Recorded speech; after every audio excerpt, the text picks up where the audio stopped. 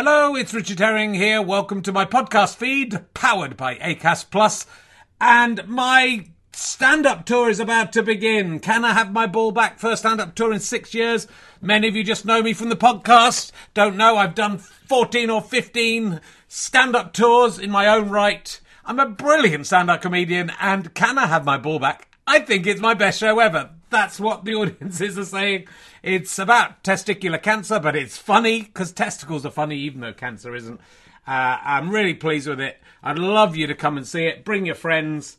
Some of the shows selling really well, some of them selling really badly. It's a traditional Richard Herring tour. But here's where I'm going to be. 2nd of May, Thursday, at the Luton Hat Factory.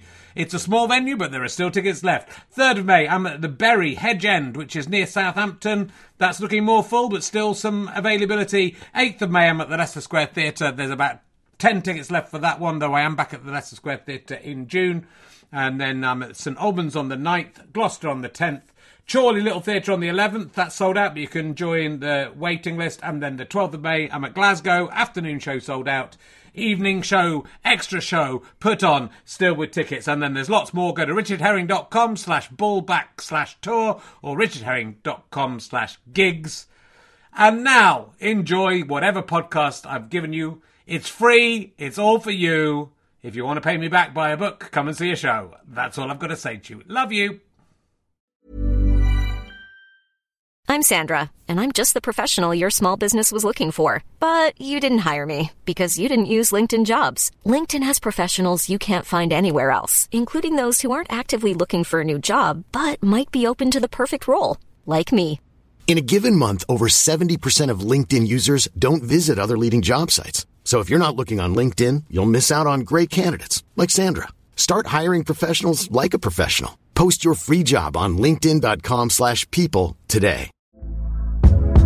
Hey there, it's Michelle Norris. I'm host of a podcast called Your Mama's Kitchen. When I travel, I'm usually looking for a way to find a taste of home when I'm not at home. And one of the things I love to do when I am at home is entertain. And Airbnb allows me to do that. When I was in California recently, I rented a house that had a great kitchen. And when we were sitting around the table, we were all thinking, we're in someone else's house. Someone could be in all of our homes as well. If you have a home, but you're not always at home, you have an Airbnb. Your home might be worth more than you think. Find out how much at airbnb.com/host.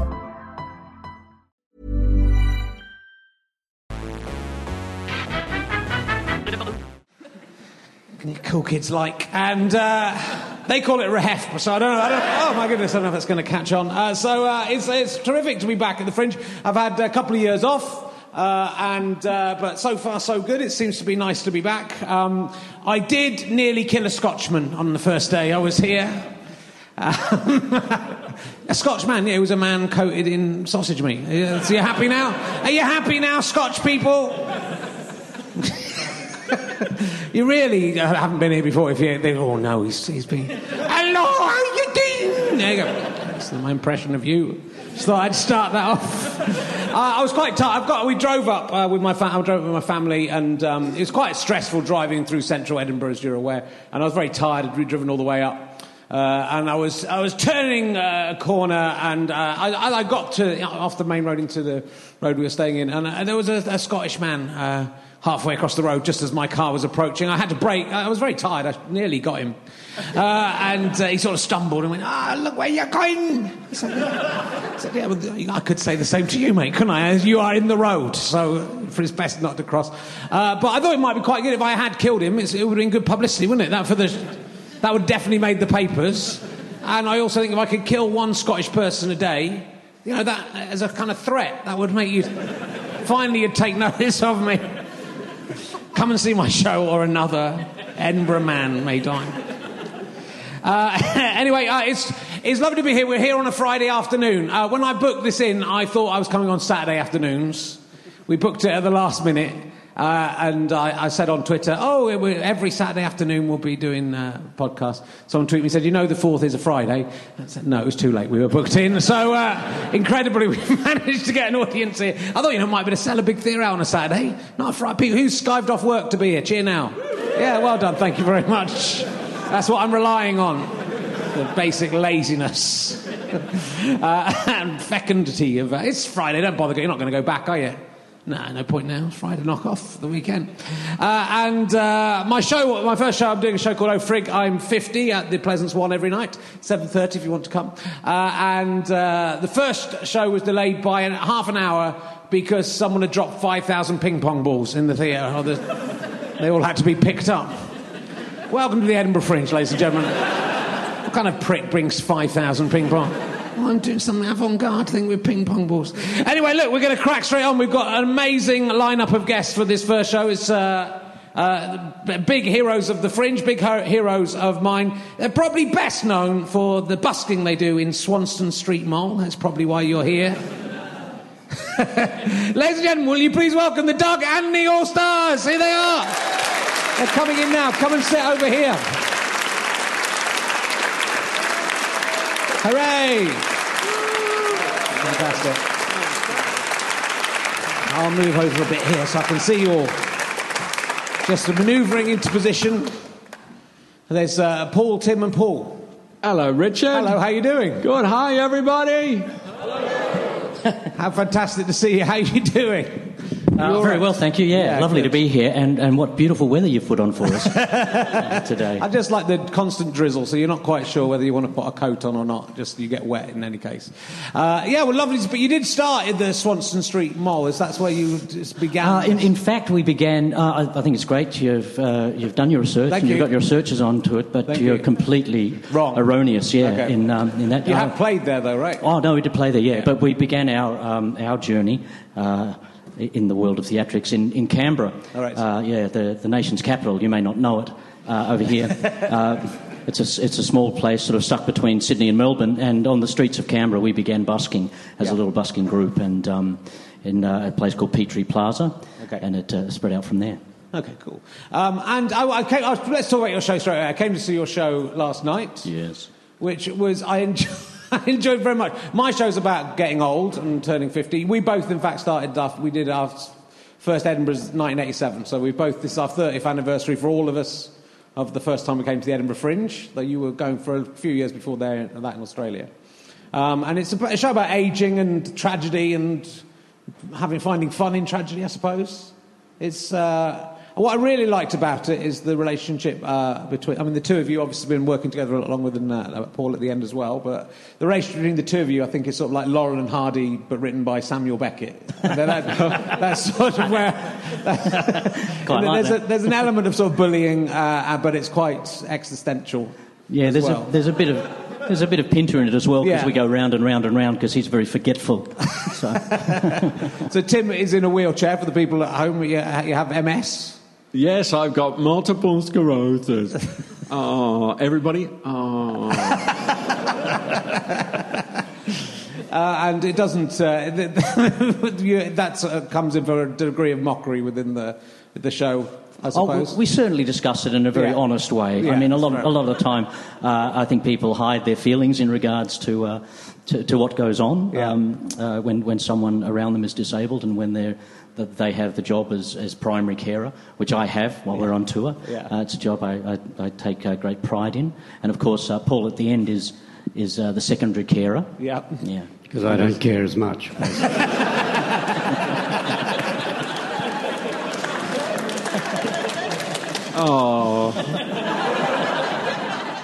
To be honest, it took me 15 minutes to notice the wheelchair in the show because I was so distracted by your beard. I was just thinking, that's horrendous. How could that happen to someone? Let's not be dishonest. You're getting there slowly.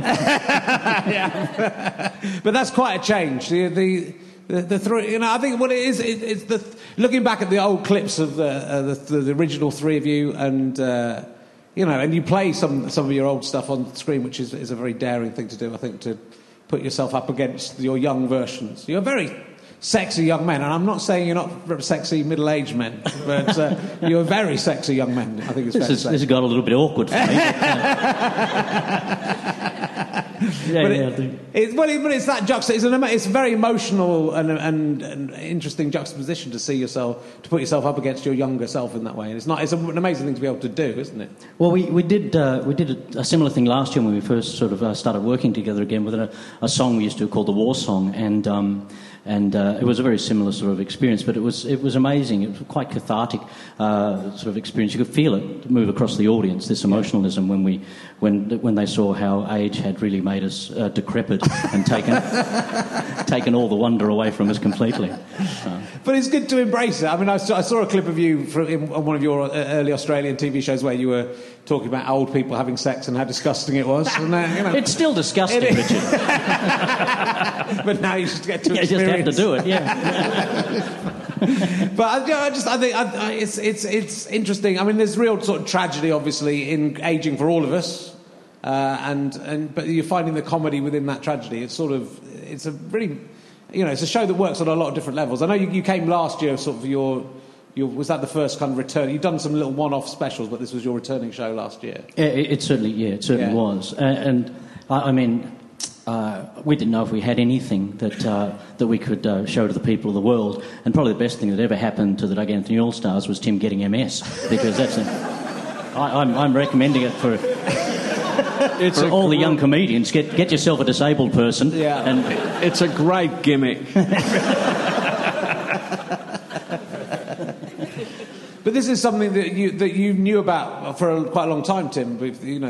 I knew something was going wrong because everything kept going wrong. And but I'm male, so of course I didn't ask a medical professional, and so I just managed to avoid it and ignore it for a long time. But eventually I thought I might as well go and get them to poke pins in me, and that took a long time because they have to discount all of the other things it could be. Maybe he's just stupid, they said. And they looked at the file and said, yep, he's definitely stupid.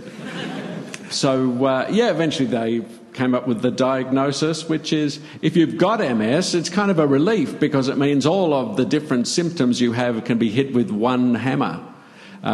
If you don't have MS, you still go, oh, look at the brave soldier. But was that part of the reason that you initially you sort of broke up in the early to mid 90s? You stopped working together. Was it actually the real reason why you? No, it was part of the reason. I was raising a family. I had a cantankerous bride, and we did a lot of travelling. We went around the world all the time. It was quite exhausting, and that was also a thing that meant, I had to say, look, I've got to pull up stumps because I'm falling to pieces. Yeah. And certainly weird things were happening. We were doing some shows in London. We'd just done our Edinburgh run, I think, and we were about to tour the counties of Ireland. And we were at the Janetta Corcoran Theatre in London. And we used to have this fun song about cancer, and which involved German sort of lederhosen slapping of the thighs. And at the time, I had a giant boil on the. I don't want to go into it, but there's a giant boil on the inside of my thigh. And at one stage, Tim and I were doing this slapping dance, and simultaneously, he fell to the left and I fell to the right, and we realised that there's something drastically wrong. With me, it was easily lanced, but his was an ongoing problem that didn't really materialise till a few years later, and we sort of realised what was going on. Sure. Something wrong with me, something wrong with Paul, something wrong with Devlin, which was the name of the boil. There's a devil in that boil. And so, let's go back to the earlier days, or certainly Edinburgh. The thing that all the comedians remembered about you, apart from it being a fantastic, sort of outrageous and exciting act, was that you were very smelly. Oh. You're a very smelly group of people. You never washed your stage clothes. No, we did. Well, we came from Australia, and it's very hard in our country to get people's attention.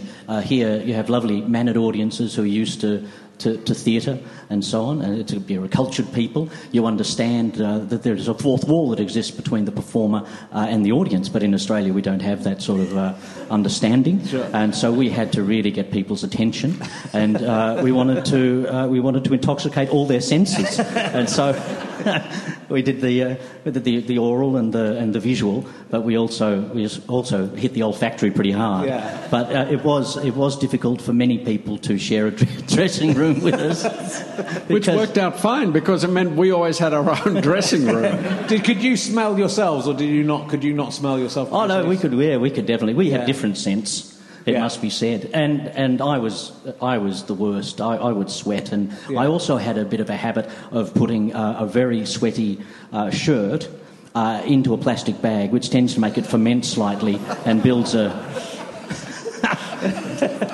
Yeah, don't try it, kids. And it builds up a viscous sort of sheeny sort of that permeates the material, so a cotton would just become very sort of.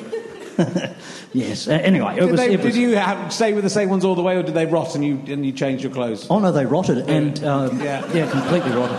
And some of this was very heavy material as well, like the jackets eventually just rotted through.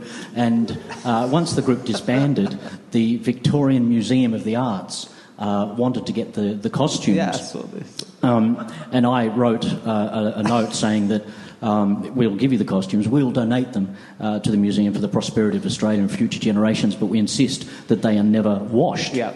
And they took those costumes and they destroyed them and made copies. Because Richard, our old guitarist, went to see them once on display, and they're just not our costumes. Clearly, someone had gone, "This is revolting and disgusting. There's no way we can do this." That might have just been a cleaner. That happens sometimes in art galleries. Some of the cleaner comes and throws the art away because they think it's just rubbish. There's a pile of old clothes here. That can't be. Oh, that's a shame. That's a shame. They've been. It's quite exciting. Yeah, not many people would agree with that estimation. It's amazing.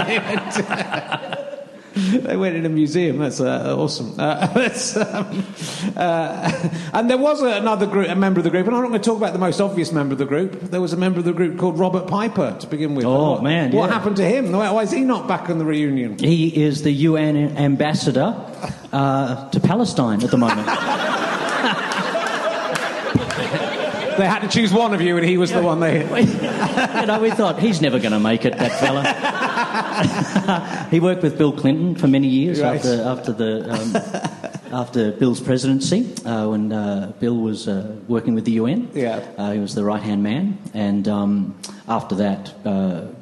became affiliated with the UN, and he and his family have travelled the world and lived in Nepal. The last time I saw Robert was in Nepal, but he's had stations with his family all around the world. So, do you think he regrets not still being in the dugout? He's broken-hearted. In fact, the way that I believe he began many of his instigated conversations within UN to people of different cultures from all around the world was just by saying, "I don't know if you know this, but I used to be in the Doug Anthony All-Stars."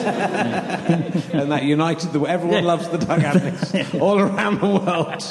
United in possibly in being offended by you. And therefore, it is. I mean, it's I suppose the. How do you know about? How do you know about? I know Robert, everything though? about you. I know everything about you. Okay, if it's on Wikipedia, I know it. That's how I know about it. But you started from this. I mean, it's kind of the clothes thing. It's a kind of punk sensibility, is it? A little bit. You were sort of quite. You came into the group and sort of made it a bit harder edge than maybe it was right at the start. Is that true? Oh, it was very fey before I joined. Yeah. It was quite sad. It was about three fellas dancing around. This man I first saw in Garema Place in Canberra, standing on a milk crate, dressed in an orange sort of saffron robe with quite a full beard. And he was 18 years old, and he was telling everyone where they'd gone wrong with their lives. And I thought, who is that goddamn idiot? And I didn't realise at the time, like a year later, I would be working with him on the Doug Anthony All-Stars.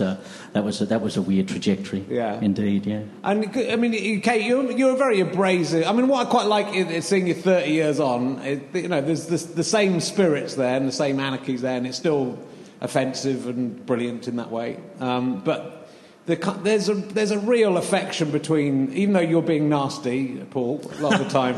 There's a real. It's a perception thing. It's sort of a show about the love between two friends. I think there's a real. You're nasty to Tim, and then you'll just go over and just slightly adjust his position to make sure he's comfortable, and it's there's a real kind of lovely brotherly affection between the two of you, I think. Well, the frustrations of being a carer for someone with, a disability, it felt like it was good to actually get those out, because if you're a carer, you don't spend every hour of the day, with that person thinking, I'm doing such a great thing, I'm just having a great time. There are times when you could kill them. Come on, let's not kid ourselves. And we figure we bring that out to the light just to point out that you can love these people, care for them, but, if things get tough, you can always kill them. But I love the undercurrent is that, you've been through a lot together, and I don't think if Stuart Lee ended up in a wheelchair. The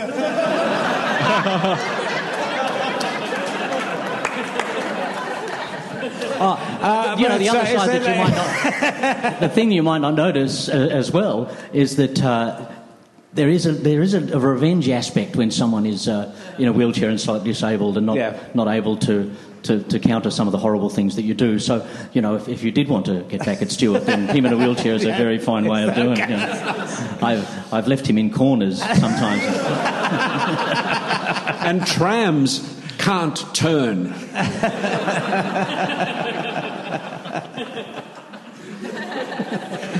And how are you finding Edinburgh? Because Edinburgh's a pretty hard city to negotiate with certainly middle-aged legs. But this is not a wheelchair-friendly city. I said last night, it's not a wheelchair-friendly city, and in fact, it's positively hostile to people in wheelchairs. And just having the cobblestones everywhere, it's like you've put a house on the street and just decided to bitumen, ladies and gentlemen. Bitumen could be something that would help. A spirit level would be great occasionally, just to employ that, just to get a bit of smoothness about the damn place. It's great. I guess that once you've had cobbles this long, it's hard. It must be difficult to get rid of them because you're probably not allowed to get rid of them. But it is.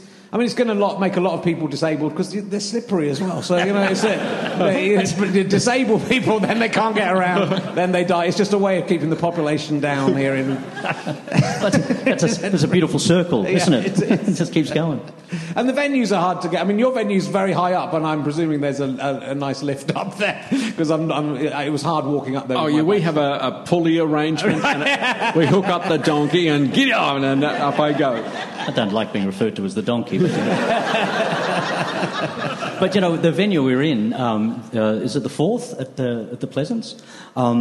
It's one of the few venues in Edinburgh that's actually got air conditioning. Yeah. And we need to get air conditioning because Tim gets quite affected by the heat and so on. And you know how in a room like this, when it's overly warm, you may get a bit soporific and start to fall asleep. It affects Tim in the same way, but more profoundly. So. Yeah. So we needed to find a place that's air-conditioned, because I don't know if you're aware of this, but you've built a city here that is only really good for really cold weather. And as soon as it gets a little moderately warm, it just goes to hell in a handbasket. So there are venues that are literally sauna-like. Sweat pits. When I did the White Belly at the Underbelly a few years ago, there was... the sweat of other people was dripping off the ceiling onto you. But also, your own sweat was... my eyebrows couldn't cope with it, so there was just sweat going into your eyes. Well, it's accumulated sweat from other performers as well. That's the disturbing thing. Probably the acrobats that were in there earlier, or the jugglers who sweat profusely, have probably left a nice crust over the ceiling. And I also note that you've played quite a lot of hoaxes on journalists, which I'm hoping you'll stick one in here. I don't believe that's us, no. No, okay. Or is that a hoax? I understand you were in Batman with Jack Nicholson. I'm waiting to see it. That was a mistake. All we did was put out a little press release and everybody goes, oh, wow, they must be in Batman because they say they are. Simple misunderstanding. And that got reported on the front page of magazines and stuff. Well, this was his instigation. I thought it was maybe a step too far. But there were a number of comedians up here that were in the first Batman. Right. And they'd been in Edinburgh, and they were... Well, I can't remember the names now, but they played small parts in Batman, and so we just thought it was a joke that we'd say we're in Batman. But it got a lot of momentum very quickly in Australia, which surprised us. And so we did a few interviews where we said, oh yes, we're in Batman. Oh, we're the Joker's henchmen. And this one is an immaculate liar. And we did a story with the Green Guide, one of the major Melbourne papers, at The Age, and the journalist I've got no idea why, but was a little bit suspicious and demanded, because we had said we'd been on Jack Nicholson's boat on the Seine, I think, and going up and down with Jack for a couple on the Riviera with Jack, having a week of great times. And they said, well, we want to see some photographs. And this one rang them up and said, there's no way Jack would allow that. And if you don't want to publish, don't publish. But we are not making this tawdry by having photographs of us and Jack Nicholson. And of course they went to press saying that we were in Batman with photographs they'd mocked up themselves. I mean, we were sort of attacking fake news before there really was a lot of fake news. So. Great. You might have ended up in the Batman producer might have gone, fuck, they're in it, we better get them over. Well, the amazing thing was, because there was it was revealed at one stage that we had lied about it, I think, when people actually saw the Batman film. But a time elapsed between the first Batman and the second Batman, and by the time the second Batman came around, what did you say? We're going to be in Batman too. It worked like a charm, because people said, I thought you were involved in Batman somehow. Oh, by George, yeah. So we got the same kind of media. It worked very well. And you're the boy who cried Batman in Australia. Eventually, you are in Batman, and they go, no one's going to believe that now. But you've done loads of other things as well, aside from the Doug Anthonys, of course, and you both presented big TV shows in Australia. Yep. And you've been have you written a musical, Tim, and a film? Yeah, we've done a piece called Billy and the Dinosaurs, which has an orchestra and, dinosaurs. It's like Peter and the Wolf, but we have a dinosaur instead of a rabid dog. And what instrument it signifies a dinosaur? Oh, all of them, but mostly drums, bomb, bomb, bomb, bomb. But that will be coming to the UK eventually. We just have to beg and plead. And you became massive stars. I mean, you were stars in the UK before you were in Australia, right? And then you went back to Australia and you were big TV stars. We did Friday Night Live here. It was one of our first, probably our first television appearance. Right. And that was great. And it was a phenomenally weird experience for us to be in a show like that and to realise its effect on the populace, because we were sort of living around the Soho area when in London, and people, I remember a dispatch rider, a courier, on a motorcycle, sort of coming up onto the pavement to say he'd seen the show last night and he just thought it was extraordinary. And suddenly we were aware that there was a real sort of, the ability of television to communicate to people was phenomenal. Yeah. And it was... when we went back to Australia, Wendy Harmer, a comedian from our country who'd been here and on that special as well, or on that night of Friday Night Live, took the tape to a guy called Ted Robinson, and Ted Robinson saw us and he thought we were fantastic and was wondering how he was going to get to New Zealand to meet these wonderful New Zealanders. And so that's how we began our television career, I suppose, in Australia. I mean, it was different than anything that was happening in the UK, I think, because it was unpolitically correct before that was a thing, I suppose, wasn't it? And you were quite nasty and aggressive. A lot of that did come from the streets too, because we started as buskers, and once again we mentioned it before, but the Australian audiences they're not really interested in watching you, and so we had to employ a number of different tactics to keep people on the street, because you've always got things to do when you're on the street. You've got your shopping to do. There's a reason you're in the city. Yeah. You're not there to see a couple of buskers. And so we used to, if we managed to get them there for a couple of seconds, we'd have them there for an hour, because we would take their handbags and purses and other things while we were performing. We'd distract them with someone being over here, and then I'd go around and nick things. And we found that, particularly if we stole their children, that they would hang around. We used to put the children in the guitar case and just have them... which, maybe you wouldn't get away with these days, but... When we first came to Edinburgh, people were a bit alarmed by the amount of aggression and activity that there was in the show based upon all that loud busking. But, our aggression, it wasn't just our fault. I mean, the audiences were Scottish. And, you're barging into a bar. It was called the Bear Pit at the time. And there were, all the tough people of Scotland sitting there. And we figured we just have to pick a fight, otherwise these people will kill us. And so at the first heckle, we decided, well, that's it, it's on. So we started throwing punches and bottles and glasses and pouring beer on people and overturning tables. And sure enough, the Scots helped by joining in. It was the original Fringe bar at the university. Incredible place, like some sort of Kafkaesque nightmare when you're in there, because it had that second level. And I remember some nights when there were people up on that balcony, and then people behind them standing on the tables, and people right behind them. So it was like a wave of faces that went right up to the roof on all sides, and a phenomenal environment. And if you're a mime artist, if you're a juggler, if you showed one hint of fear, then they would just tear you apart. And they were, as critics, they weren't particularly subtle, and people I know that were on around the same time, but just got torn apart by these the Scottish crowd. Oh, one guy was stabbed. A performer was stabbed with a chair. Now that's got to be a Scottish thing, because I'd never heard of it anywhere else. And there was a magician that came on with us once, and I've forgotten his name, which is a terrible thing. But he was a lovely guy. But he was doing like the Las Vegas sort of style magic act. He said, and he had this, the tuxedo and so on. And he was so affected by the way that they screamed abuse at him that he decided that he was completely down the wrong path with the type of magic he was doing. So he went to India for, I think, about a year and a half, and tried to find this, this fabulous, fabled Indian book of magic that has all these, like all the incredible tricks that they, the bed of nails and the swallowing of swords and all this. He wanted to go down that path because he thought that would make the Scottish audiences, I suppose, approve of him more. And he spent a long time there because he had to really work his way into the system to get the trust, to get this fabulous Indian book of magic.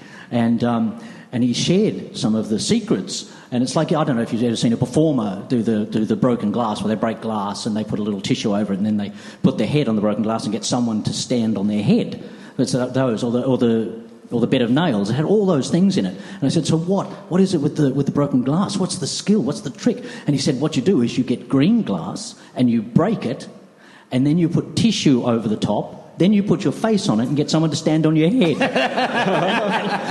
Apparently that's all the tricks.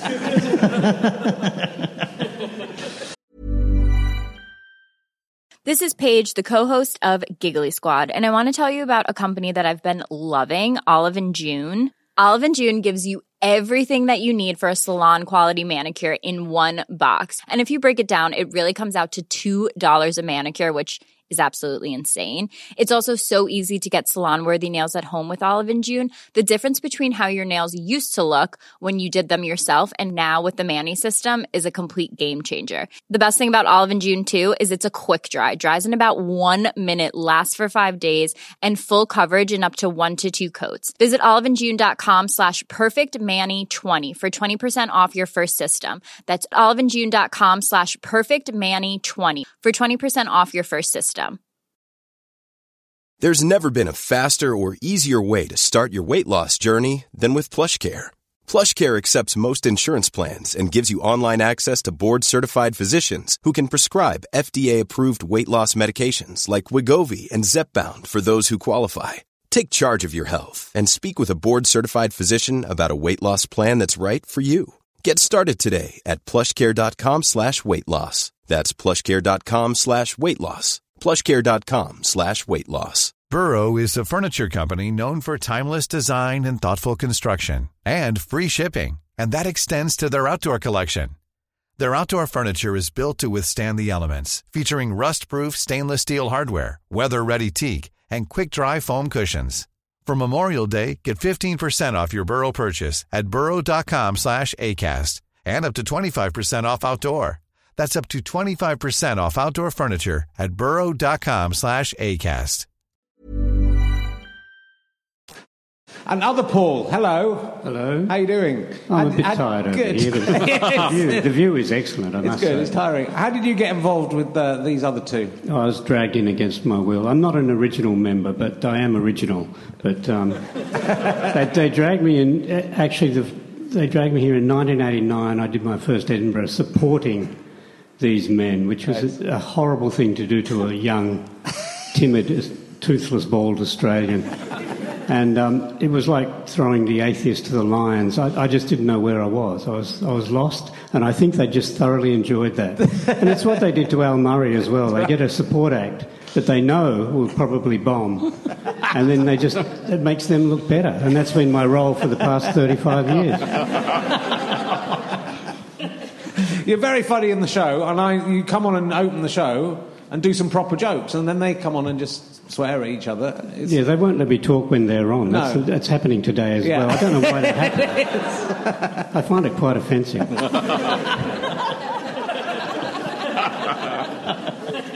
Thank you for the opportunity. It's okay, it's nice to talk. Yeah, I'll talk to you again in about 20 minutes. I'll just be out the back. Yeah, you mentioned Al there. Now you're big friends with Al Murray. So did he toured with you? Well, he's our benefactor in regards to this because he's basically brought us back to Edinburgh because we I think Tim had the idea of coming back, and I thought that's insane. Why would we want to do that? And Cameron, our manager, came here and was asking a few people that ran various venues, if they'd have us. And Al heard that we were thinking of coming back and just scooped Cam up in his arms and said, I'm here for you. I'm the only man you need. Talk to me. So, yeah, he's a great fella, and he seems to have a lot of love for us. I don't know why. So yeah. Well, we were up we were up in 87 and 88, and so we saw you when we were students, and I think it had like a big effect. There was a lot of people around that time. I mean, I think your first year you were up, you were in the same venue as Jerry Sadowitz. I think it was the only two. I was talking to Richard Allen Turner last night. He said that he promoted you, and you were in the Heriot Watt University, which is some way away. Oh, that was our second year. The first year we were at the Pleasance, and we arrived. This is insane. We went to the Adelaide Arts Festival, and we did quite well at the Adelaide Arts Festival. And then people there went, "Oh, have you heard about this other festival?" And we went, "No, we just thought this was the only sort of arts, sort of fringy sort of thing." Yeah. And they went, "No, there's this place called Edinburgh in Scotland, and they have a festival there as well." And we thought, "Oh, well, why don't we go there?" So we just, it's a long story, but we ended up getting to London. We managed to get a busking gig in at Covent Garden, which was like a mecca for us, only because this man was so tall and handsome and conned our way in, because apparently the selection process for buskers normally takes months. And we were going to be in Batman one day.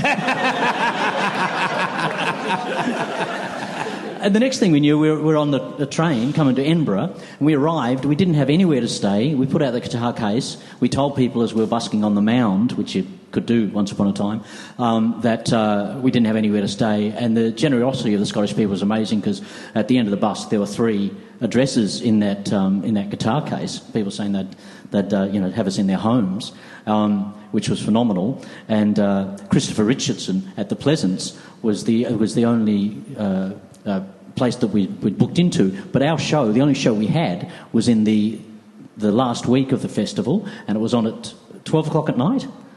Yeah, so we didn't, for the first 2 weeks of the festival, we didn't actually have a show. Right.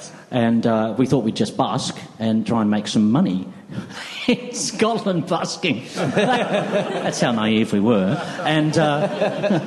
And we were lucky, or someone was unfortunate, because in the first week, in the cabaret bar at the Pleasance, a group that was meant to be on at 12 o'clock dropped out. Right. And Christopher mentioned this to us and said there was a space, and so we just went, bang, well, we'll jump in there and do something. Yeah. So we had to print out flyers, photocopy, we had to draw things, to photocopy the flyers, and then go down and busk. And the first day, I think we had the tech staff there, But the second day we had like 14 people, and the day after that we had 40 people, and the day after that we had like 150. Yeah. And then at the end of that week, we didn't have another gig again. Yeah. But luckily someone dropped out at 3 o'clock.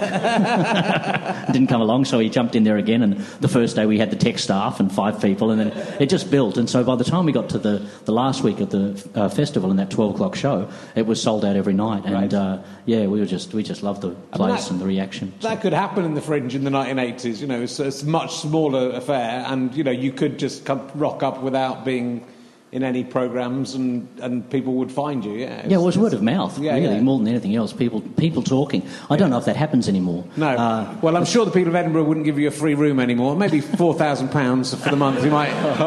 You might get something. But so things have changed a lot in every direction. Yeah, they certainly have. But it's sort of incredible. But those were. I mean, it was an amazing time. I think, as young, we were coming up from university doing sort of sketch stuff, and then coming up and seeing all the stand-ups basically, and sort of blowing our mind. Jerry Sadowitz was one of them. Jerry, you've got a similar sort of sensibility, though. I think he probably even out offends you guys. Jerry's amazing, and a wonderful example, I think, of Scottish culture.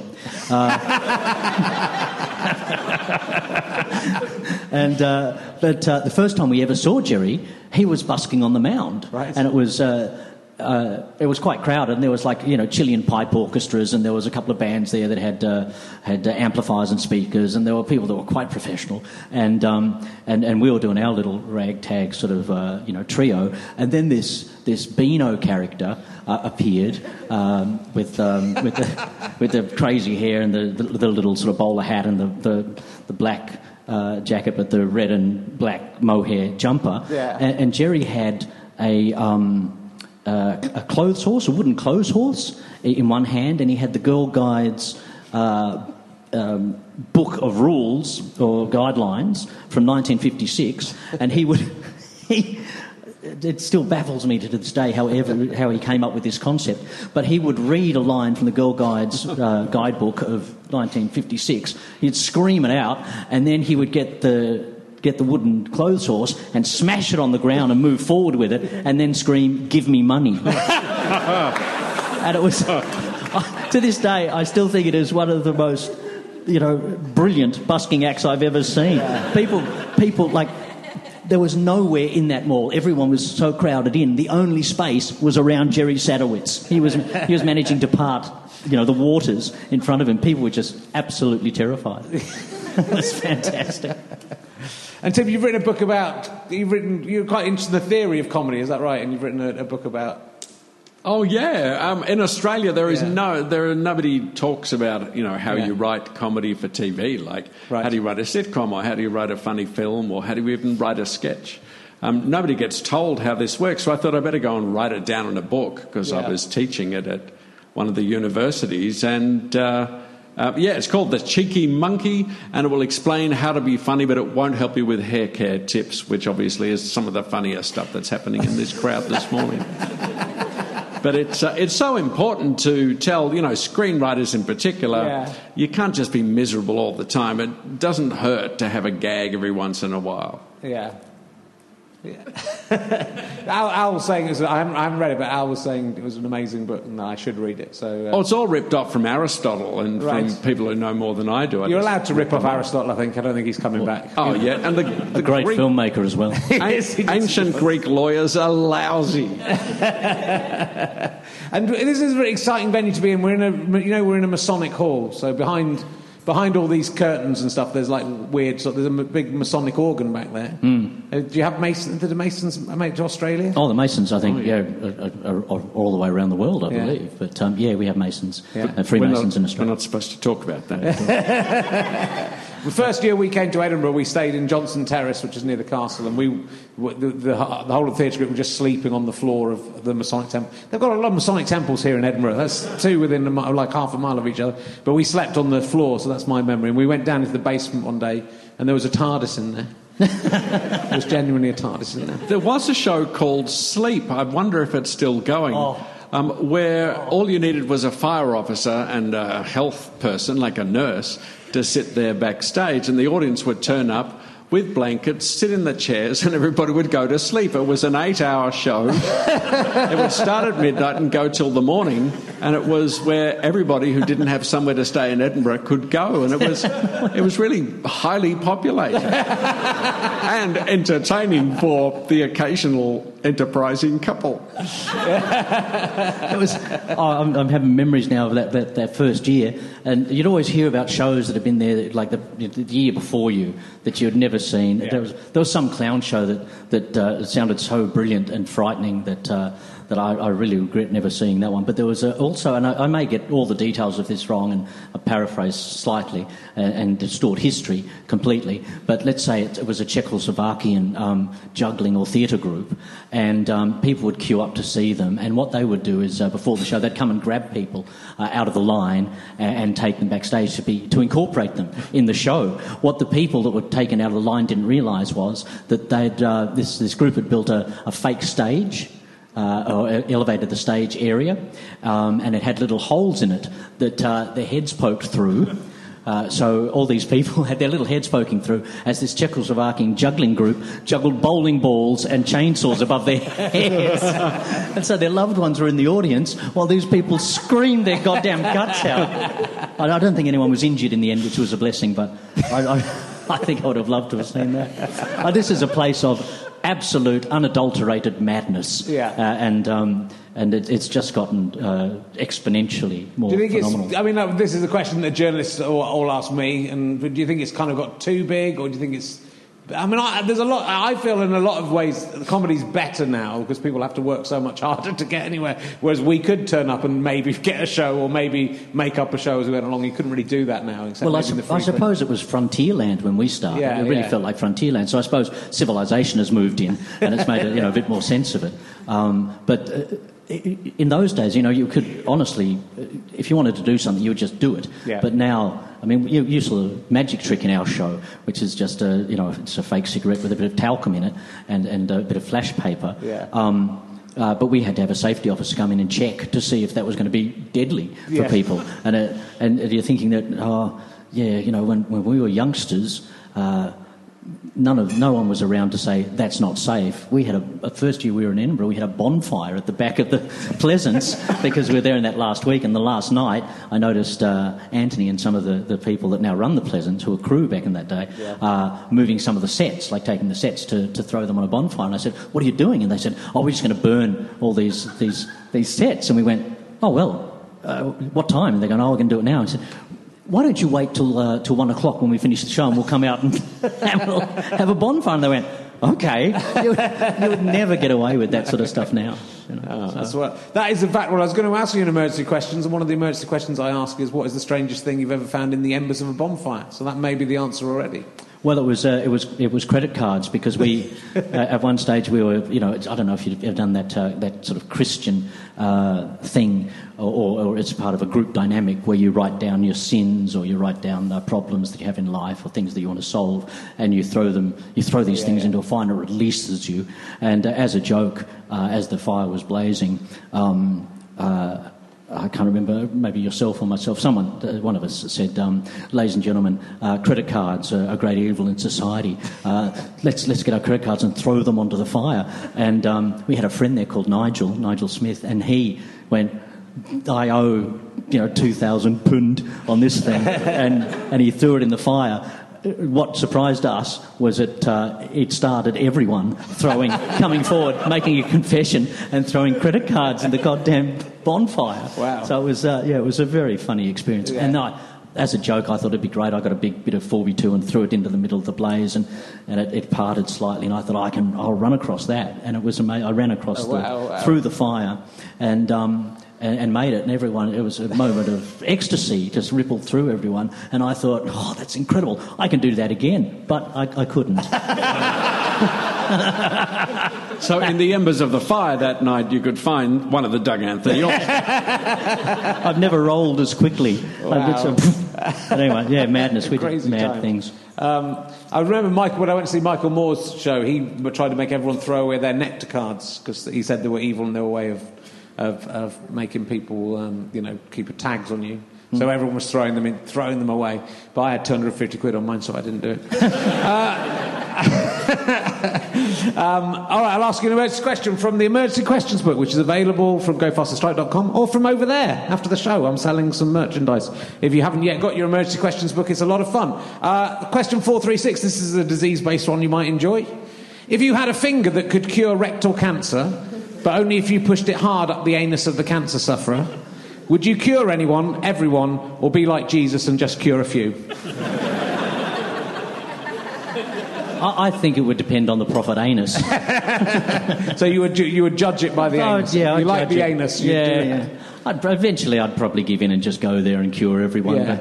But, if you had that power... That's what I think about Jesus, though. He could cure leprosy. If I'd been Jesus, I would have just cured leprosy, all of the leprosy. I'd have said, well, I've got 3 years left, I'm going to cure all leprosy. Not just 10 lepers, he cured 10 lepers. What a cunt. You do know he's an imaginary character, though. I didn't know that. Well, so long as they ask nicely, like really, really nicely. Even if they're sick or not sick, it doesn't matter, they have to ask nicely. I'd even cure the people that don't have cancer. I'd give the people cancer. No, so it's being in your company is making me much worse than I usually am. What is your most terrifying encounter that you've ever had with the ventriloquist dummy? Can I just go back to the last question? Yeah. Please? Okay. So yeah, please do. I'd cure myself first. Okay. Nice chatting to you, Richard. That's all right. It's good to know. Have you ever had a terrifying encounter with, or a ventriloquist? Stuart Lee once masturbated me with a ventriloquist. About 30 years ago today, probably, actually. Thinking about it. He once masturbated me using the hand of my 100-year-old ventriloquist dummy. To give you some background, I think most Was the puppet talking at the time? He wasn't. He was concentrating on what he was doing. He was closed mouth. It was only for a very brief second, but... Yeah. No, what you're going, because you wished it had been longer, or because you're thinking of the emotional... I've got a bit in my show now about me fancying puppets, and that's all, it all goes back to... At least the dummy got wood. Hey! My great-granddad made it. It was a very offensive thing.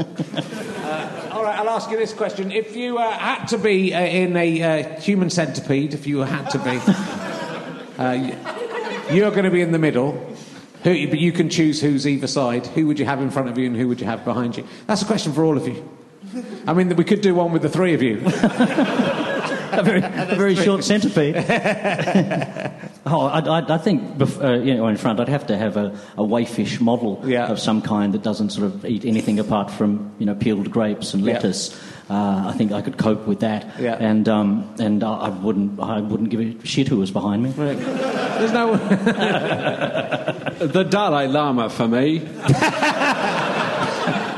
Because it's got to be good for you. It's out of the Dalai Lama. And behind, really, I don't know, Nigel Farage. I mean, anybody. It's a popular choice. Yeah, Nigel it's a very Farage. popular choice. I bet Farage recently. I was on a TV show with him. I don't like to talk about it. It was very mentally scarring. It was. I still haven't quite got over. I couldn't look him in the face. I couldn't shake his hand or look him in the eye. I kind of wish I just said to him, "You have destroyed our country. I hope you're pleased with yourself." But there we go. Never mind.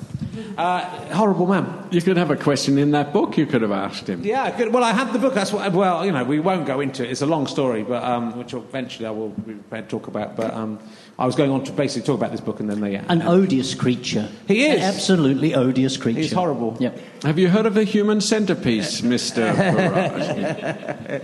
He would. Have you got a human centipede answer, Paul? Pass. Damn it! I should have done that. No one's thought to do that before. That's a very clever answer. Pass. What is the question? Okay. I've gone to Joe Thomas's page. That we can't ask you about that. And I like you. Obviously, there's brain scans at the back of your all the time at the back of your show, which I'm presuming are they your actual brain scans? Or Yeah, I mean they're blown up much bigger than my actual brain. Yeah, I got. Which they said to spend a couple of MRI hours just finding it. Yeah. It's quite an interesting backdrop. I had a brain scan for more kind of Well, it was for some medical research. I talked to Sarah Pascoe about it in the podcast that isn't out yet.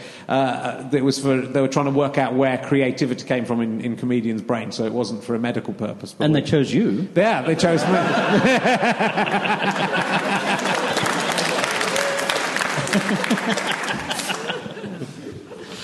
Yeah, I think it was...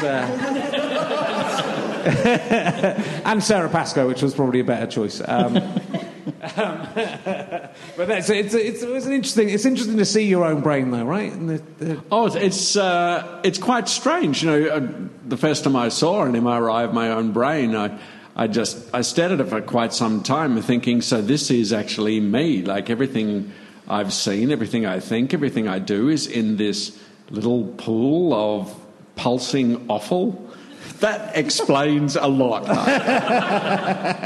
Well, and it's so fragile, and so it's an amazing thing, and temporary and transitory, and it's kind of and yet so complicated and amazing. The way the brain folds in on itself, doesn't it, in order to give you more mental capacity. It's and everything in our body is generated and works to keep the brain happy.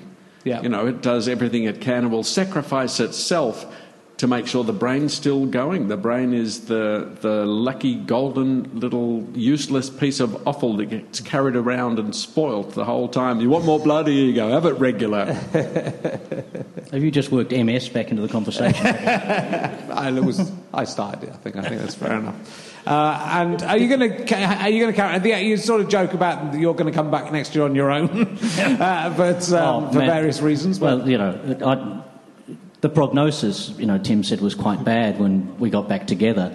I think he used it as a lever to convince me that we should do time's short. He said, but he is hanging on. It's already gone for about a year and a half longer than I thought it would, and so I am getting a little bit tense at this point in time. So will you come back? Will you come back next year if God willing and His heaven above? Oh yeah, God willing. If these wheels are turning, and if the guitar's still playing, and if Paul is still singing like a meadowlark, we will be back wreaking vengeance for what you're doing this year. Oh yeah, clap now, Scotland. And it's amazing. It's hard enough to go to or from Australia anyway, and so for you must love doing this to come over from Australia to Edinburgh to keep coming back to the festival. Oh yeah, the aeroplane flight is no fun. If anybody's ever flown to Australia, there's a reason they don't come back. Wolf Creek. And I tell you what, there are antics on the flight as well. I don't know if they're things we want to go into here, but it's quite difficult to travel that long distance. Yeah. Yeah. Oh, we had a great time because I was using kind of this portable catheter thing, which is like it's called a Uridom. Use your imagination. So, of course, you've got, two of the finest minds available inside the tiny toilet cubicle trying to work out, how do we get the wee out? I don't know. There's a valve. I don't know. We spent 10 minutes trying to work it out. And we kept saying to each other, it's got to be simple. Otherwise, how could it confound us so? I thought the Mile High Club would be much better experience.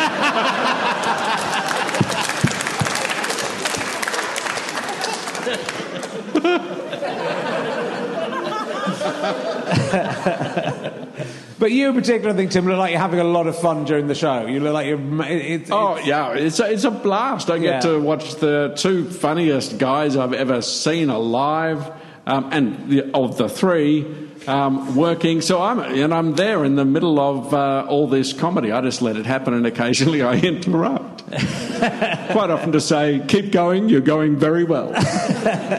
Well, I think I love it. I think it's an amazing testament to life and being alive and friendship and love and hatred. And there's a lot of things in there that I think it's a magical show. I wish I'd seen your last show, which again everyone says was terrific and you won awards for and got amazing reviews for. I'm sure the same will happen for this show. So do go and see it. It's let's say what time it is. It's on at Pleasance Fourth at 10 p.m. 10 p.m. right through the whole festival. Yeah. 4 weeks of Doug Anthony All Stars. I mean, I'm exhausted just getting through the sentence.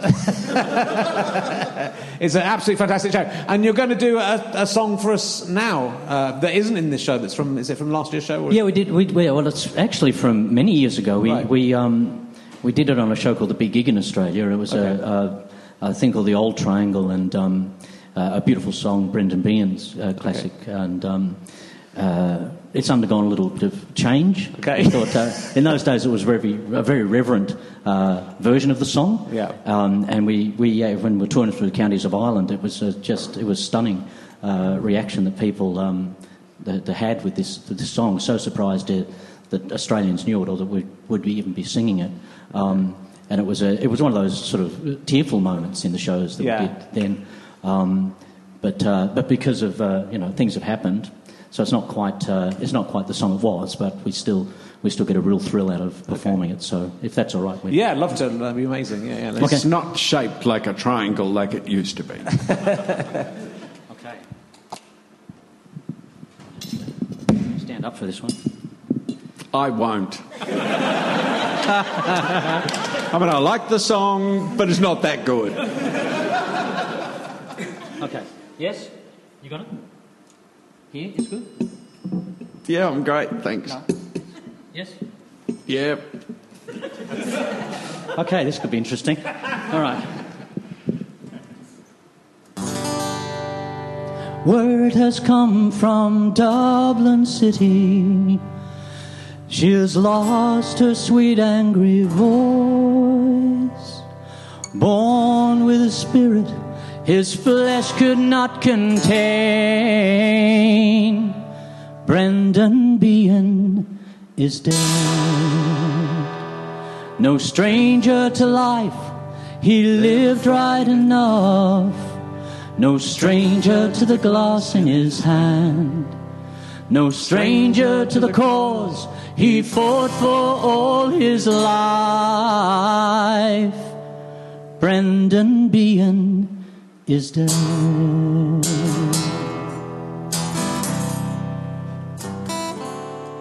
A hungry feeling came over me, stealing while the mice were feeding in my prison cell. And the old triangle went jingle jangle all along the banks of the Royal Canal on a fine spring evening as I lay dreaming and the lad was weeping in his prison cell. And the old triangle went jingle jangle all along the banks of the Royal Canal. The wind was sighing as the day was dying, and the lad still crying in his prison cell. And the old triangle went jingle bloody jangle all along the banks of the Royal Canal. In the women's prison there are 17 women, and I wish it was with them that I did dwell. And that old triangle to go jingle bloody jangle all along the banks of the Royal Canal.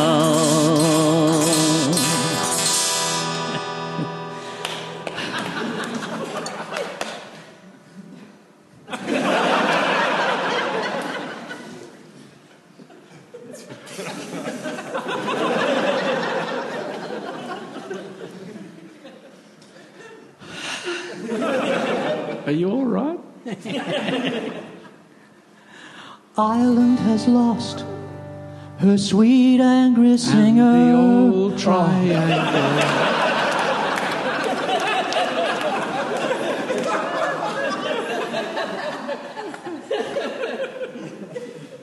No longer his poems of fine design. Jingle bloody jangle. Oh.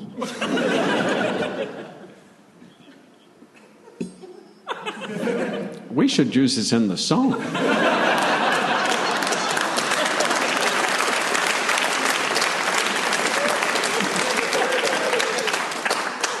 will ring out in Gaelic or sound through the main.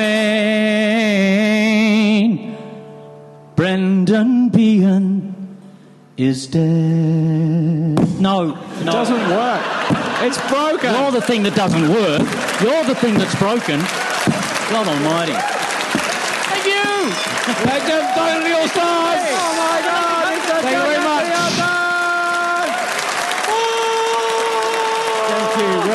We'll be back next week on Friday in here, 1:50. The guests are James Acaster. Yeah.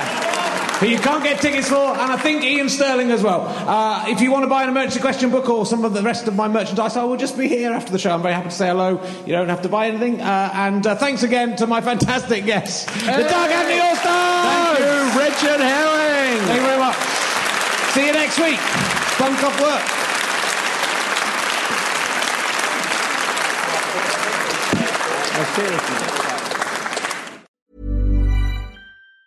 Mom deserves the best, and there's no better place to shop for Mother's Day than Whole Foods Market. They're your destination for unbeatable savings, from premium gifts to show-stopping flowers and irresistible desserts. Start by saving 33% with Prime on all body care and candles. Then get a 15-stem bunch of tulips for just $9.99 each with Prime. Round out Mom's menu with festive rosé, irresistible berry chantilly cake, and more special treats. Come celebrate Mother's Day at Whole Foods Market. Normally, being a little extra can be a bit much. But when it comes to healthcare, it pays to be extra. And United Healthcare makes it easy with Health Protector Guard fixed indemnity insurance plans. Underwritten by Golden Rule Insurance Company, they supplement your primary plan, helping you manage out-of-pocket costs without the usual requirements and restrictions like deductibles and enrollment periods. So when it comes to covering your medical bills, you can feel good about being a little extra. Visit uh1.com to find the Health Protector Guard plan for you. Hey, it's Danny Pellegrino from Everything Iconic. Ready to upgrade your style game without blowing your budget? Check out Quince. They've got all the good stuff, shirts and polos, activewear, and fine leather goods, all at 50 to 80% less than other high-end brands. And the best part? They're all about safe, ethical, and responsible manufacturing. Get that luxury vibe without the luxury price tag. Hit up quince.com/upgrade for free shipping and 365-day returns on your next order. That's quince.com/upgrade. Thanks for listening. Do come and see me on tour. richardherring.com/gigs is the easiest way to find out where I'm going. And gofasterstripe.com, you can buy books and downloads. And just tell your friends about the podcast. If you can't make it to the tour show, if you don't want to buy any products, then every time you listen to an advert, you're helping us make more podcasts with a very, very tiny micro payment. So thank you very much for that. I love you all. It's lovely to meet you on tour, by the way. Hello to everyone who's said hello so far. Do come and say hello after the show if you enjoyed it, if you want to see me. That'd be nice. You can get a selfie. I don't care. I'm a selfie whore. All right, see you soon.